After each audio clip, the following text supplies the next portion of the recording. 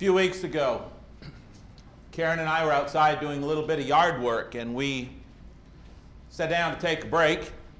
And so I'm looking around, see this little monarch butterfly flitting around. So I kind of watched the butterfly, and over between the bus garage and the parsonage car garage, where the grass kind of comes to a point there, some little tiny white flowers about that big, little bunch of them. So I watched this monarch butterfly, and goes over there and starts working the flowers a little bit, and I noticed there were several others, a couple of others. There were like 3 of them over there. They were kind of working the flowers, and so I watched them, and as I watched, I noticed another butterfly over there, kind of a yellow one, and working that same patch of flowers. And I began to watch it more closely, and there were several bees that were working the same patch of flowers. It's a popular place to be, apparently. But as I watched them, there was one time in particular that I made a mental note of. There was one of the little monarchs went over and worked this particular flower, and it left, and one of the bees went over and worked the same flower. So I watched this process for a little bit, and I noticed how they were all going about their work, same patch, no problem. One would leave a flower, the other one would come to it. They were all doing what they do. They were all different, and yet the bees didn't sting the butterflies. The butterflies didn't get in a fight with the bees. They all just kind of went about their business, peacefully together, coexisting. In Romans chapter 1 and verse 20, it says, "For since the creation of the world, his invisible attributes are clearly seen, being understood by the things that are made, even his eternal power and Godhead, so that they are without excuse." And the whole point of that text there is we can know God. We can understand some of God's invisible attributes by some of the things that we see in nature around us, some of his creation. And so as I saw that unfold, I thought, perfect harmony. You've got these different creatures feeding.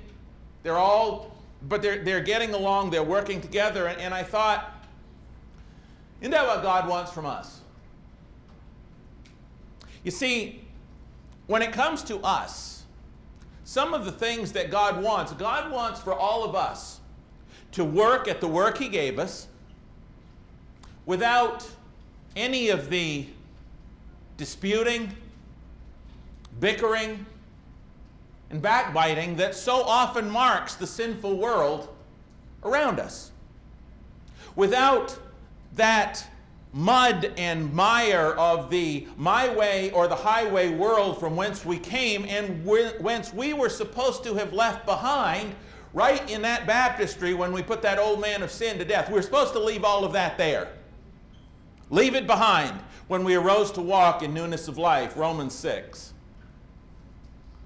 And especially when it comes to something as fickle, as fleeting, and as momentary as our differences of opinion.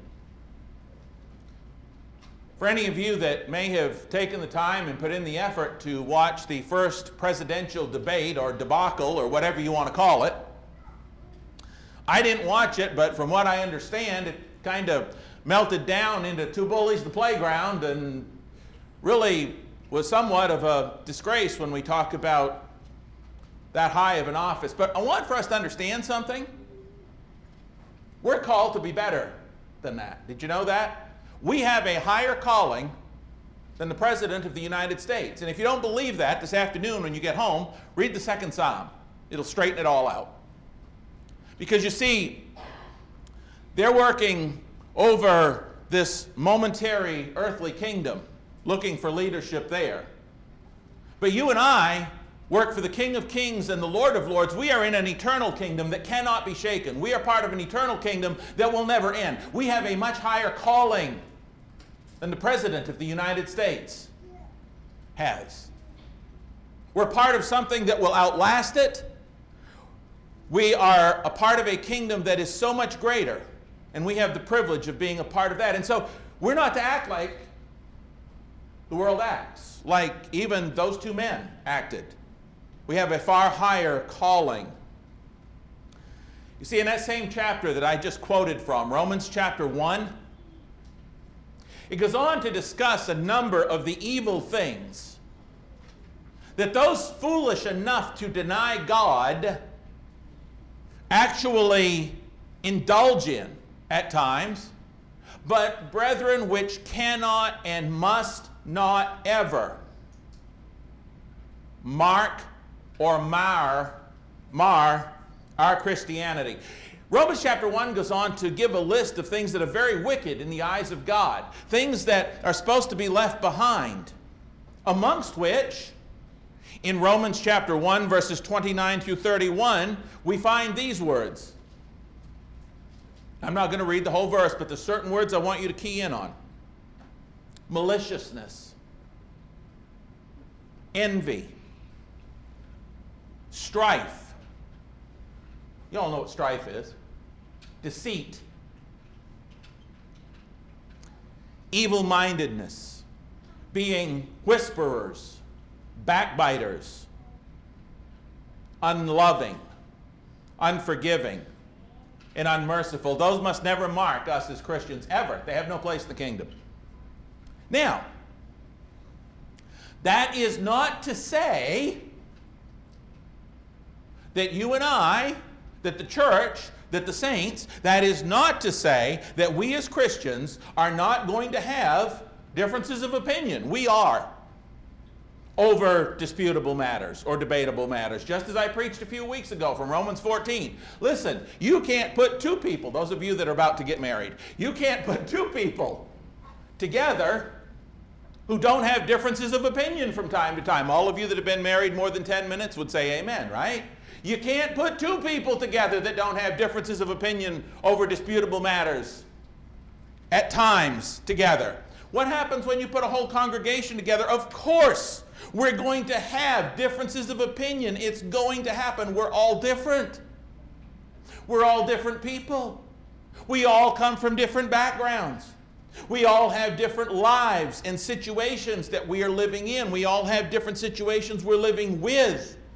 We are all different people with different problems and different personalities and different perspectives. Of course, we're going to have differences of opinion from time to time. It's going to happen.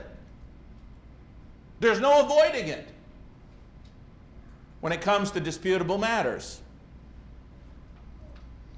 Of course, it doesn't mean that we're never going to have some vastly differing opinions from time to time. We are. But what it does mean is this: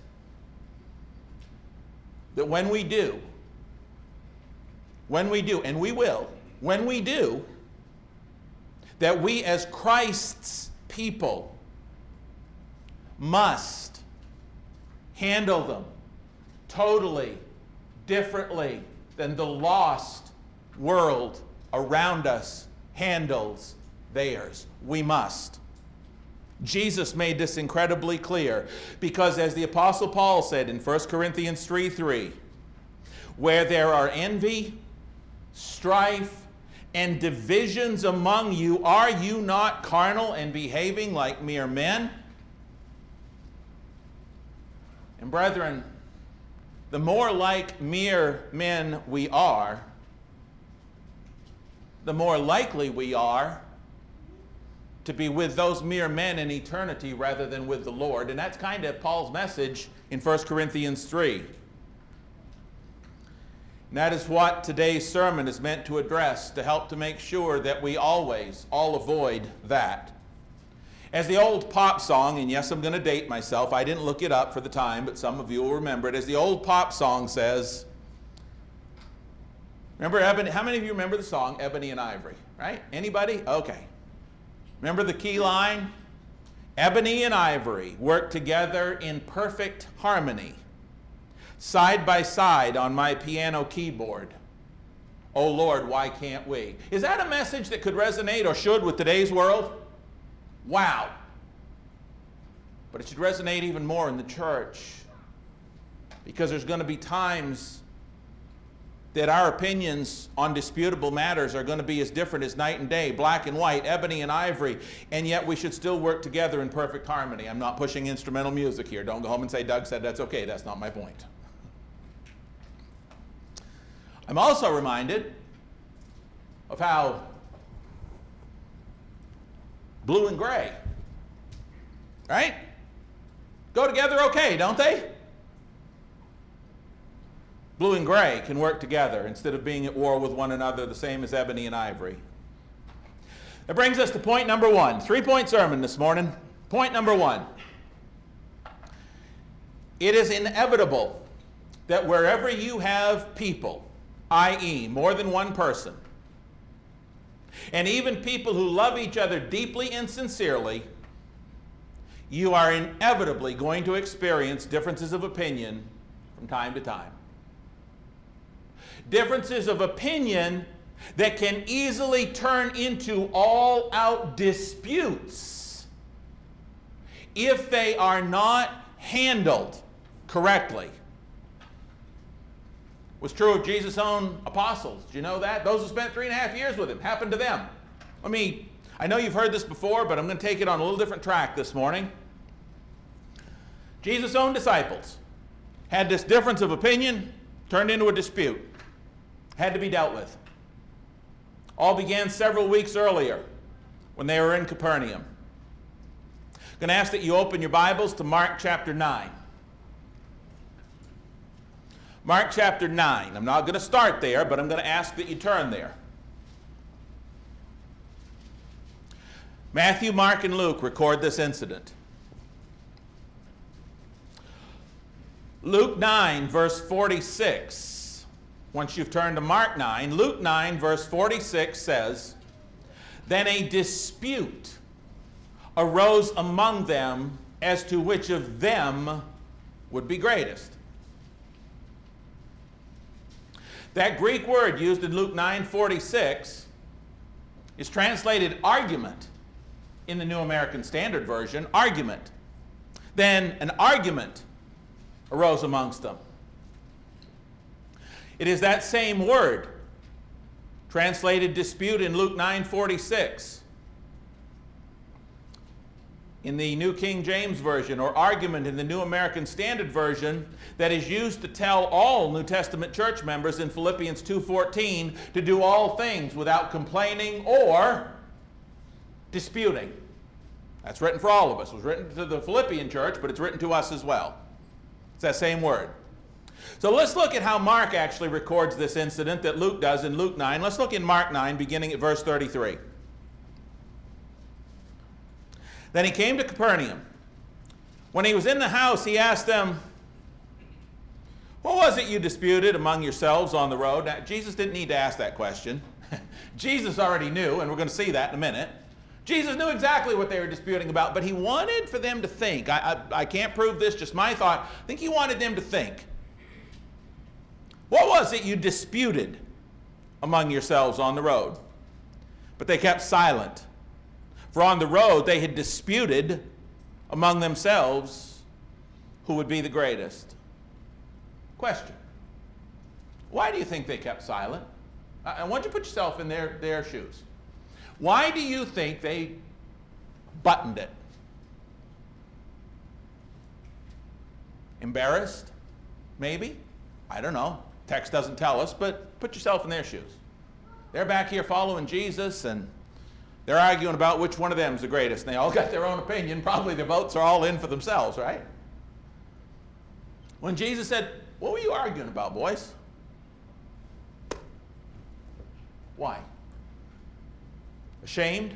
Maybe. Embarrassed? Maybe. A little bit.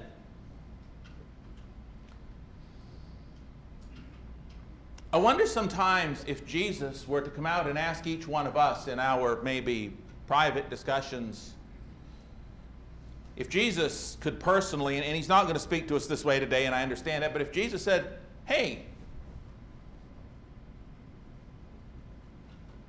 what was that all about? What were you talking about?" Suppose some of us at times might go, The same reason. But you see, Luke adds in Luke 9:47 that Jesus perceived the thought of their heart. You cannot fool an all-knowing God. You can't surprise him. You just can't do it. Hebrews 4:13, there's no creature hidden from his sight, but all things are naked and open to the eyes of him to whom we must give account. Jesus doesn't have to come out and ask us in those times what we were discussing when we were being maybe a little belligerent in our opinion. He knows exactly what we were talking about. He knew what they were talking about. How do I know that? Well, I know it not only from Hebrews 4:13, but Matthew, Mark, and Luke all go on to tell how Jesus then took a little child, set the child in their midst, and sought to solve their dispute once and for all about who was the greatest by explaining that in his kingdom, completely contrary to the way the world around them did things, the greatest one, here's the answer, boys, here's the answer to the question. The greatest one is going to be the one who serves others. Period. End of discussion. That's it. I've solved your dispute. I've solved your difference of opinion. That's the end of it.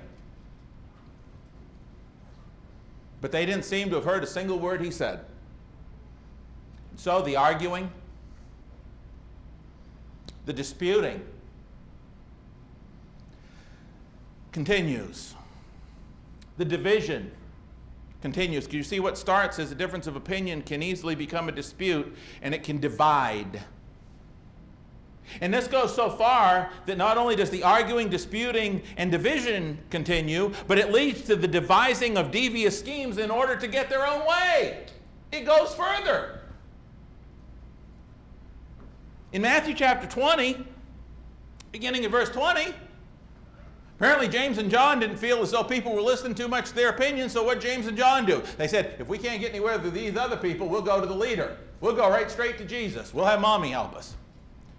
So in Matthew chapter 20, verses 20 through 23, James and John, having met no success with convincing everybody that they were the greatest and that their way was the way, they go around the rest of the disciples and go straight to Jesus, which only causes more problems. Matthew 20, verse 24, when the 10 heard it, they were greatly displeased with the two brothers. But Jesus called them to himself and said, you know the rulers of the Gentiles lord it over them. Those who are great exercise authority over them. You know how the world works, but that's not the way it's going to work in my kingdom, verse 26. Yet it shall not be so among you, but whoever desires to become great among you, let him be your servant. Not just a servant, your servant. And whoever desires to be first among you, let him be your slave. Just as the Son of Man did not come to be served, but to serve and to give his life as a ransom for many. Now you'd have thought second time around these guys would have gotten it, but they didn't. Even then they didn't seem to understand that they couldn't be like the world around them in solving their disputes.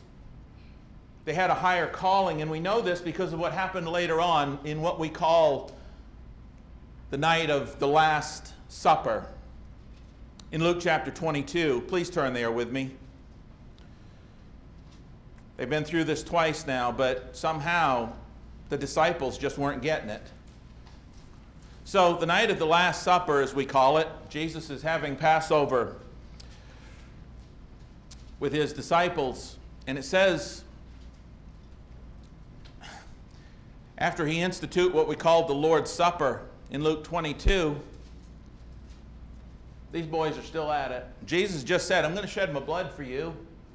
Ought to have told them who was the greatest, but verse 24, now there was also a dispute among them as to which of them would be considered the greatest. Now, and I know we've talked about this before in sermons, but here's something I didn't realize. That word dispute that you're looking at here in verse 24, this blew my mind. That word dispute, the Greek term is philonikeia. Philonikeia. Spell it any way you'd like. It is the only time that this particular Greek word is used in the entire New Testament. Okay? And it is not even used of the scribes. It is not used of the Pharisees. It is not even used of the pagans, the ungodly ones that the apostles took the message to, which might surprise you when you find out what the word means. But it's not used even of them. Philo-Nicaea. We know what the first part of the word means, right? Philo, love, right? Philadelphia, city of brotherly love, Philo. The word Philo-Nicaea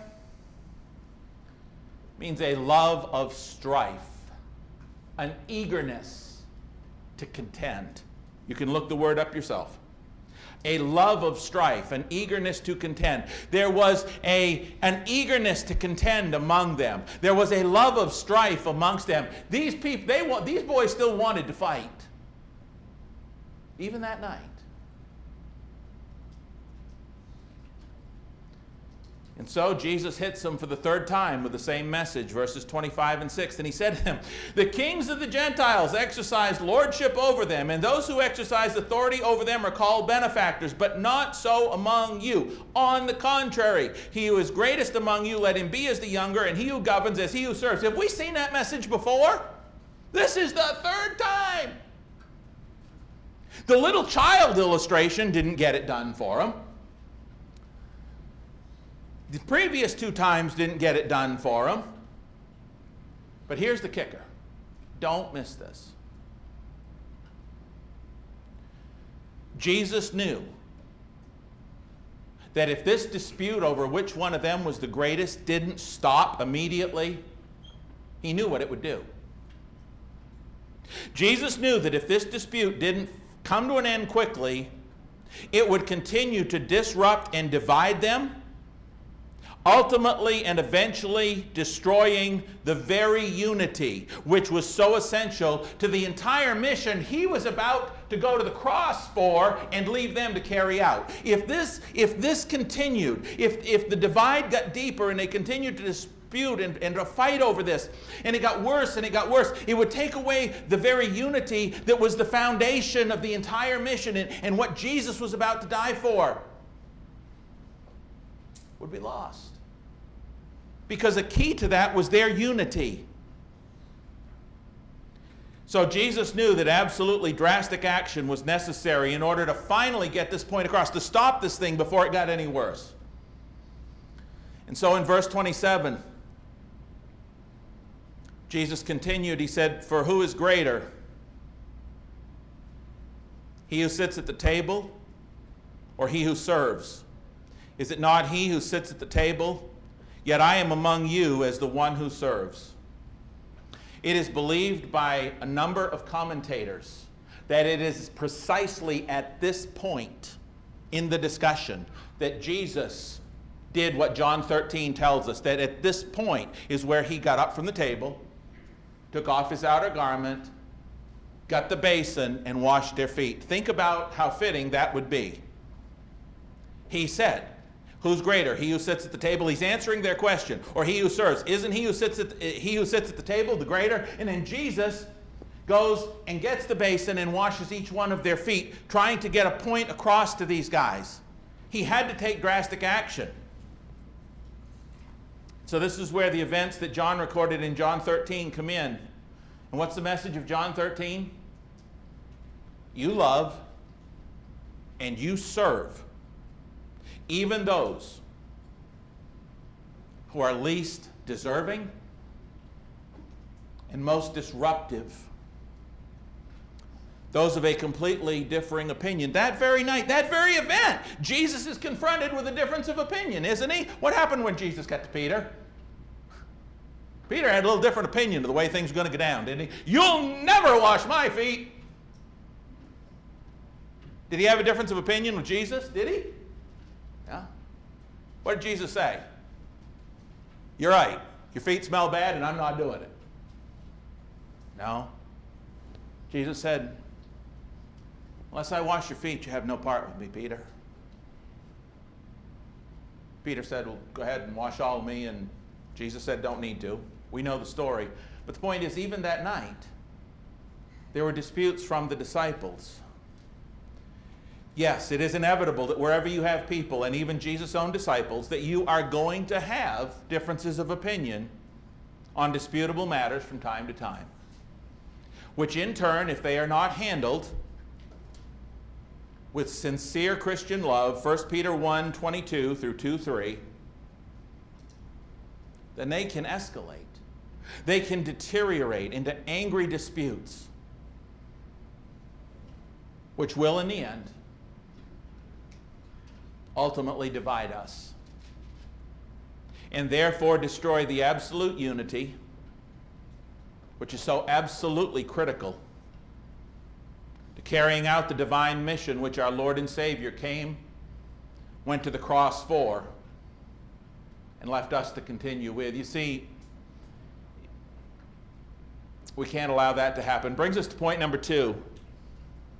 How do we handle those unavoidable differences of opinion that we're always going to have on disputable matters? I mean, they're here to stay.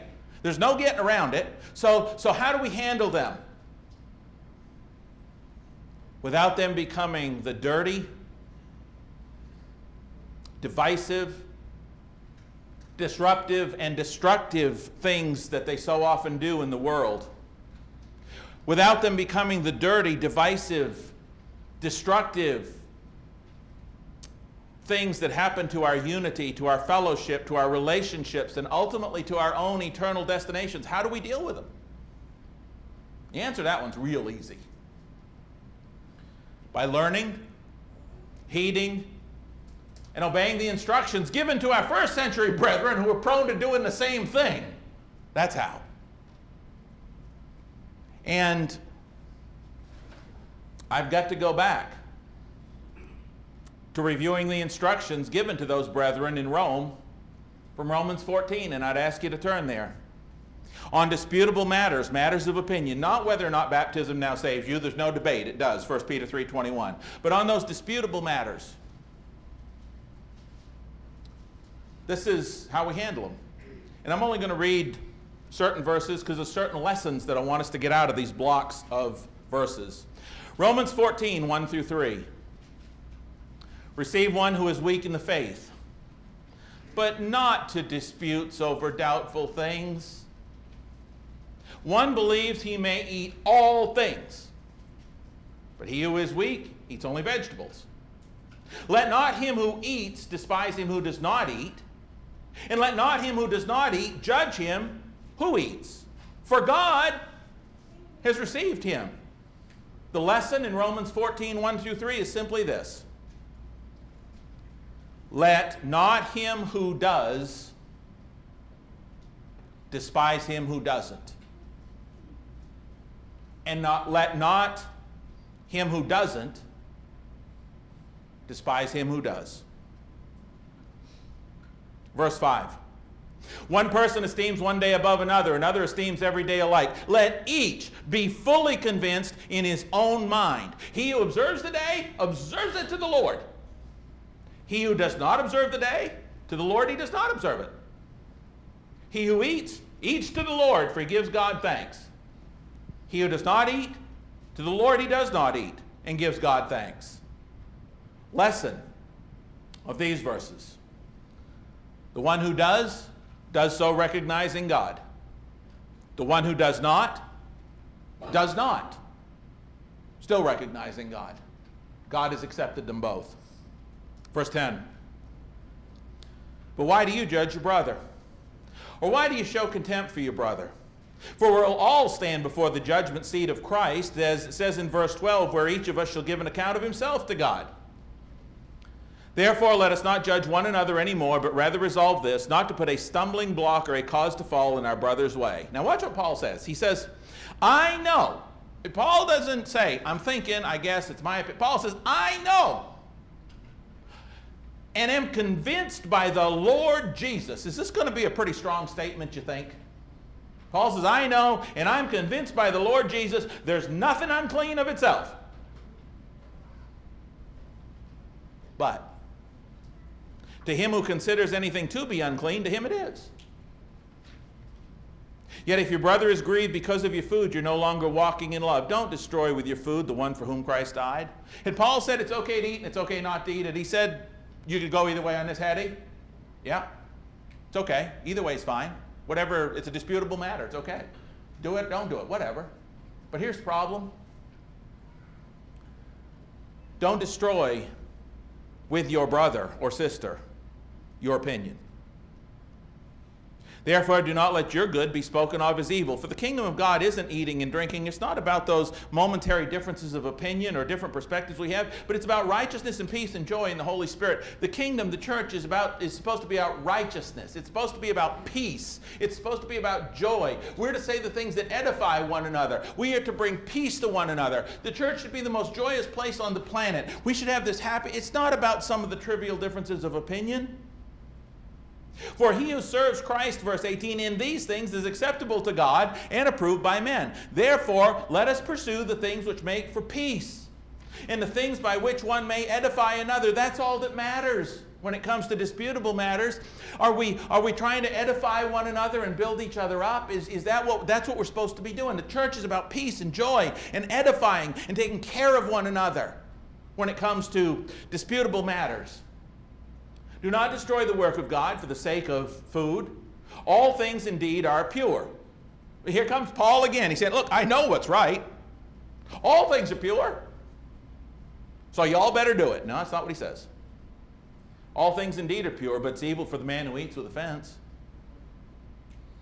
It's good neither to eat meat or drink wine or do anything by which your brother stumbles or is offended or is made weak. But I love how he wraps it up here. Look at verse 22. Do you have faith? Do you have faith? Have it to yourself before God. What does that mean? That means if I have a disputable matter, a matter of opinion, God hasn't ruled on it one way or the other, there's nothing that indicates what it should or shouldn't be, it's a disputable matter like the color of the carpet, and I am convinced that this color is just ugly, which I'm not, don't get upset at me, okay? But everybody else thinks it is just the most beautiful color since color began. You know what I need to do for the sake of my brethren? I need to have faith and keep it to myself. I don't need to say, are you out of your mind? When was the last time you had your eyes checked? It's ugly. No. Do you have faith? Have it to yourself before God. And again, on disputable matters, look what he says. Happy is he who does not condemn himself in what he approves. But he who doubts is condemned if he eats because he does not eat from faith. For whatever is not from faith is sin. The lesson from these verses, even though your opinion might be absolutely right, just like Paul's was, to force it on someone who sees it the other way is to condemn yourself by causing your brother to sin. That's the message. Let me say that again. Even though your opinion might be right, just like Paul's was here, he knew. But to force your opinion in disputable matters on someone who sees it the other way is to condemn yourself by causing them to sin. Verse 23. Think about that. For example, let's say when it comes to wearing neckties, okay? You got these two old boys in the church, both of them faithful. One's a businessman, one's a farmer. The businessman's in the business world all the time, traveling around, always wearing a necktie. And he is just convinced that if you don't wear a necktie to church, you're going to hell. Because you got to give God your best, and it's got to be a necktie, because if you don't wear a necktie, you're just simply wrong. And then you got this other old boy who's a farmer. He's got one of the most humble hearts that you've ever seen in a Christian. This man is as much a Christian as anybody could ever be. But guess what? He's lived on farm all his life, and he believes you should give God your best too. And the absolute best he's got, his Sunday best. He reserves it way back in the corner of his closet so that nothing gets on it. Is his best pair of Carhartts. That's the best this old boy's got. And every Sunday he wears the same thing to church. It's the only thing he wears it for, because he's got this reverence for God. And he's of the opinion that, well, I've never worn a necktie, never owned a necktie, and I'm giving God my best. And I know the fishermen didn't come to church in neckties every morning after they fished all night. And doesn't God read the heart anyway? And I'm giving him the best I got physically. Oh no, if you ain't wearing a necktie, you're going to hell. That's the other old brother. Oh no, no overalls. You see where this can go? Let me ask you a question. Both these men giving God the absolute best they got in everything. Do you think they're both Christians going to heaven? Everything I read would say yeah. But you see what can happen? Do you see what can happen? Same thing happens with our one-cup brethren. You know, this whole idea of using only one cup, I wrote a whole book about it. First off, it's a misunderstanding of Scripture. It's taking something that Jesus used a figure of speech on and looking at it literally, which is a misunderstanding to begin with. But the second thing about our one-cup brethren is if they want to use one cup in their churches, I got no problem with that. Do you? Everybody here, go. Okay? No. What the problem is that in some of these little towns, you'll have some brethren that are so caught up in this misunderstanding of Scripture that they'll say, unless you drink from one cup like we do, you are not going to heaven.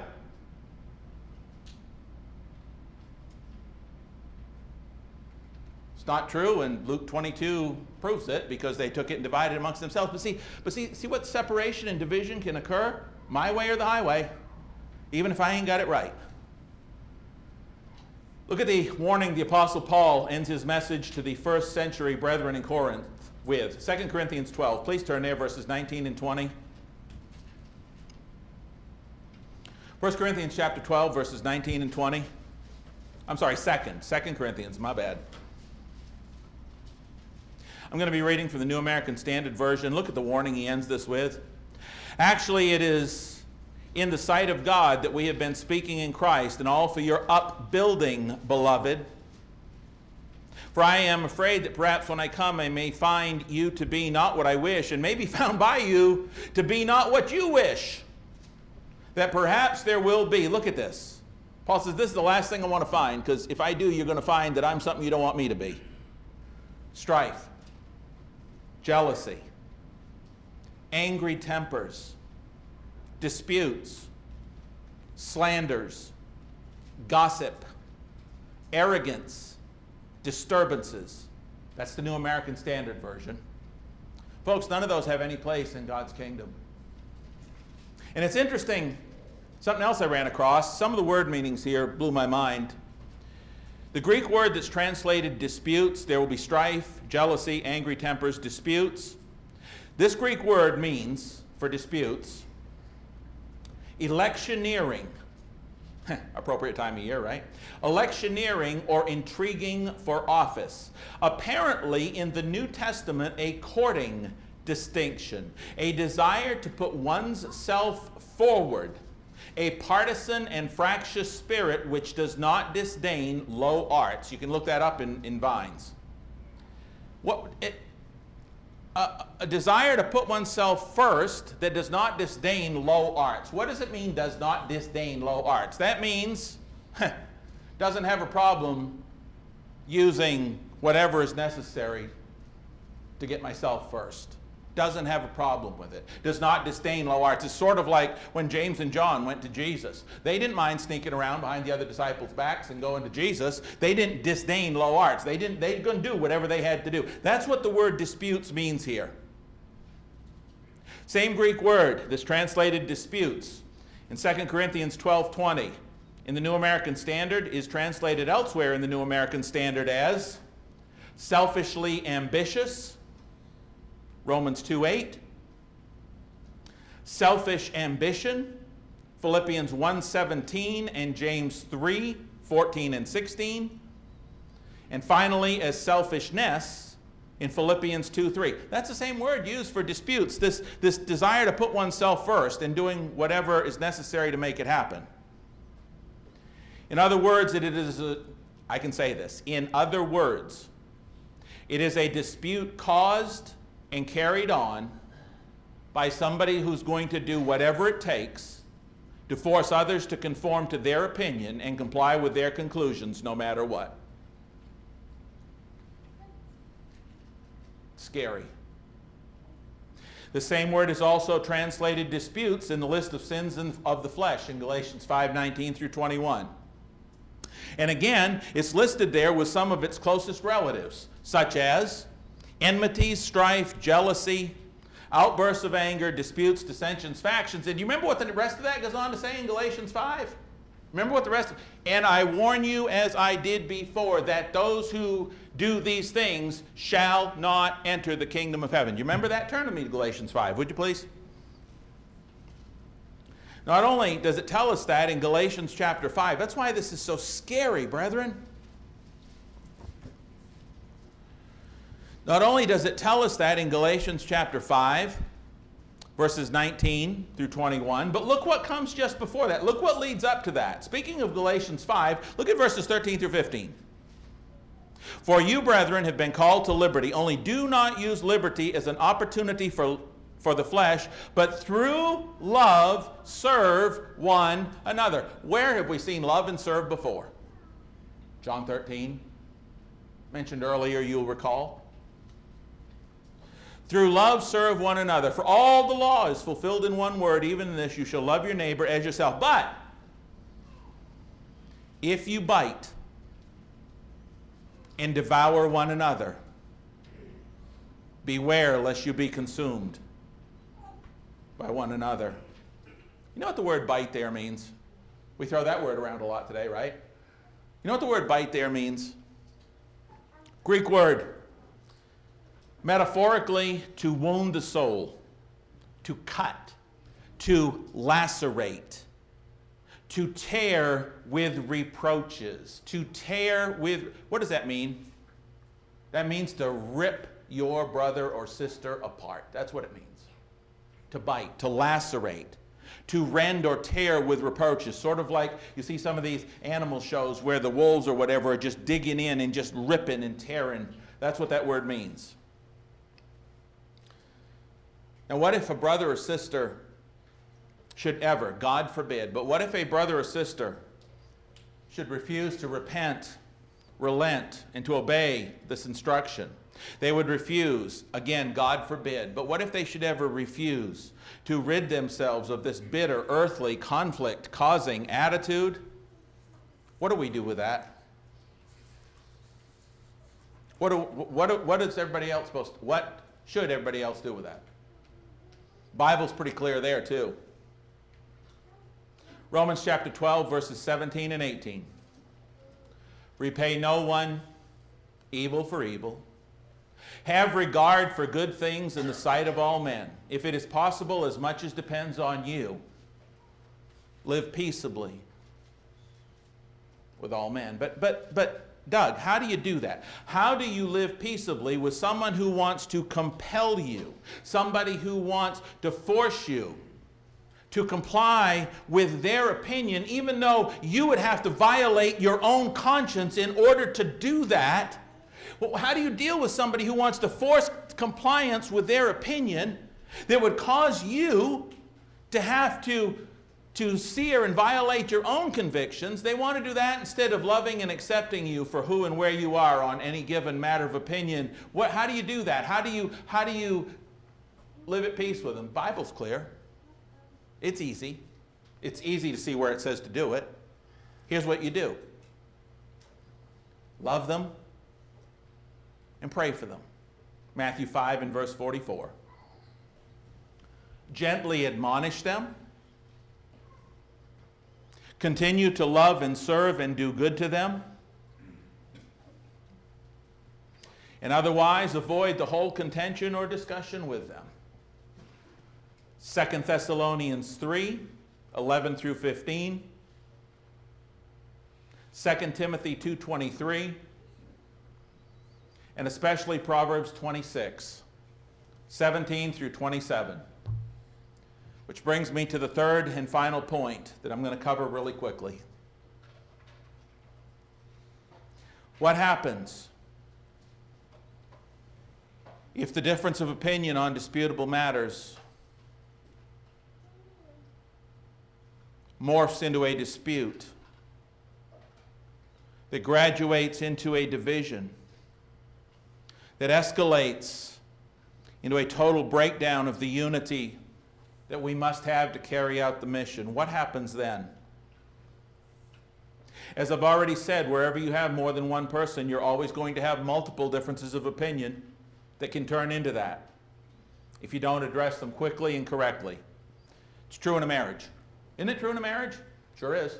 Isn't it true in a physical family? If these things start and they're allowed to escalate and people don't take the proper godly Christian love attitude and actions, everybody on their own, not looking at anybody else but just their own, if that doesn't happen, then it can divide whole families. Not just physical ones, but the family of God as well. Hence, the difference will always be not that we don't have those differences of opinion over disputable matters, but the way we handle them. We must handle them quickly, correctly, and in Christian love because of what it will do to the Lord's message and mission if we don't.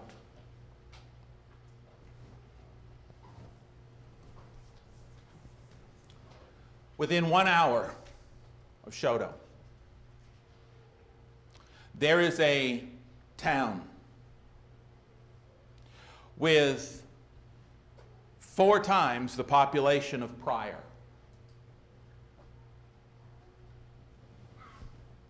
And 9 times the congregations of the church. Get that? It is a town 4 times the size of Pryor with 9 times as many churches of Christ, because Pryor has 1.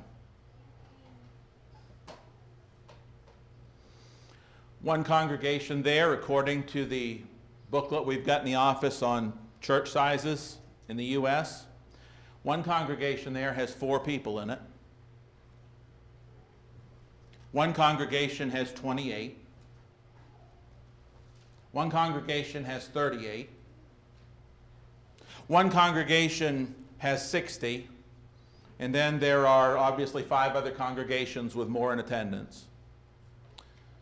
Now, it's my understanding, talking with a preacher from that area, that there, over the years, actually a couple of preachers that know the situation there, that over the years there have been attempts to reconcile some of those churches. 9 churches of Christ in this one town. 9. But the problem is that due to differences of opinion that became disputes, that became divisions, and some of these maybe a generation or 2 ago, and it's the family members that are left, they can't seem to get any of these churches back together. Isn't that sad? Folks, there's not going to be separate rooms in heaven. Newsflash.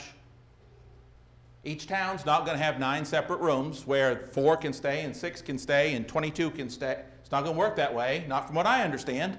I don't see all those different rooms gathered around the throne. The conclusion of the matter and of today's sermon: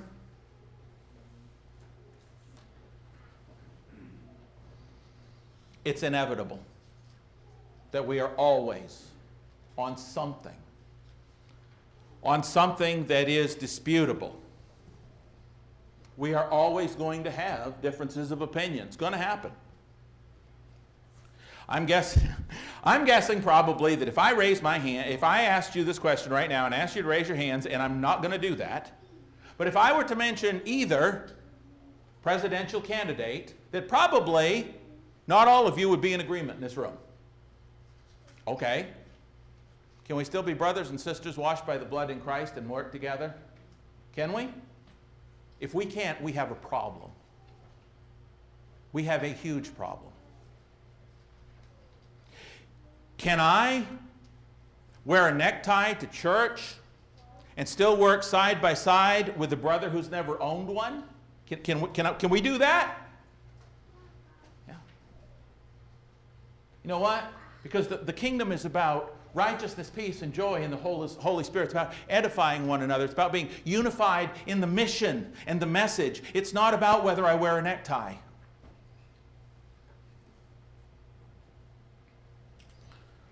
It is inevitable that there are always going to be differences of opinion over disputable matters amongst us as beloved and blood-bought brethren in Christ. It is unavoidable, inescapable, and undeniable, but it is how we handle those that makes the difference between us as God's people and those who are not. It's the way we deal with them.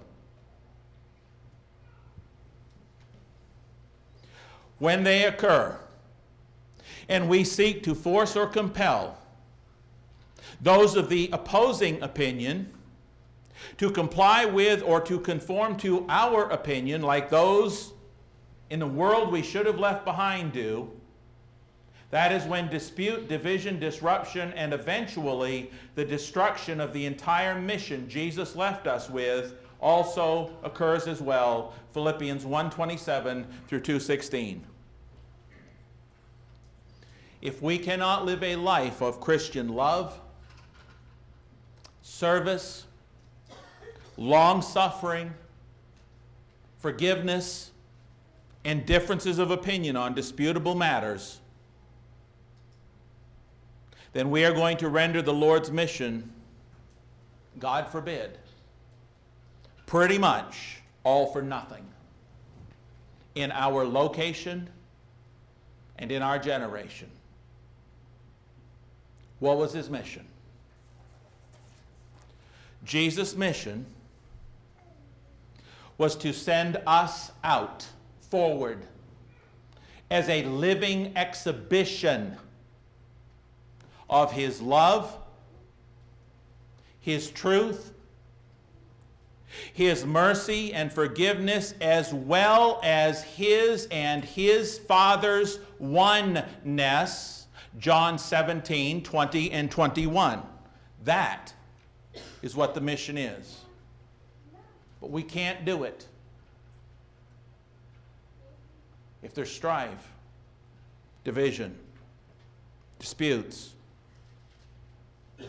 amongst us that's eroding our unity. And that's what Jesus gave us all those instructions for, to make sure that that didn't happen. This morning, are you one with Jesus? Have you been baptized into Christ for the forgiveness of your sins? We'd love to do that for you now, baptize you into Christ. If you're ready for that, we can study with you if you'd like. But also, if you've already done that, and yet maybe there's something that's still a part of you that you should have left in the water when you crucified that old man of sin. Maybe you need to love somebody a little differently than you have been. If you need the prayers of the church, or to make those prayers right now to God, today is the first day of the rest of your life. Thank God for another day to correct some of the things that maybe we need to correct. Isn't God awesome? Today's the first day of the rest of your life. Can't change the past, but you can change your future. If we can help you with that through baptism, prayers of the church, or anything else, please come to the front as we stand and sing.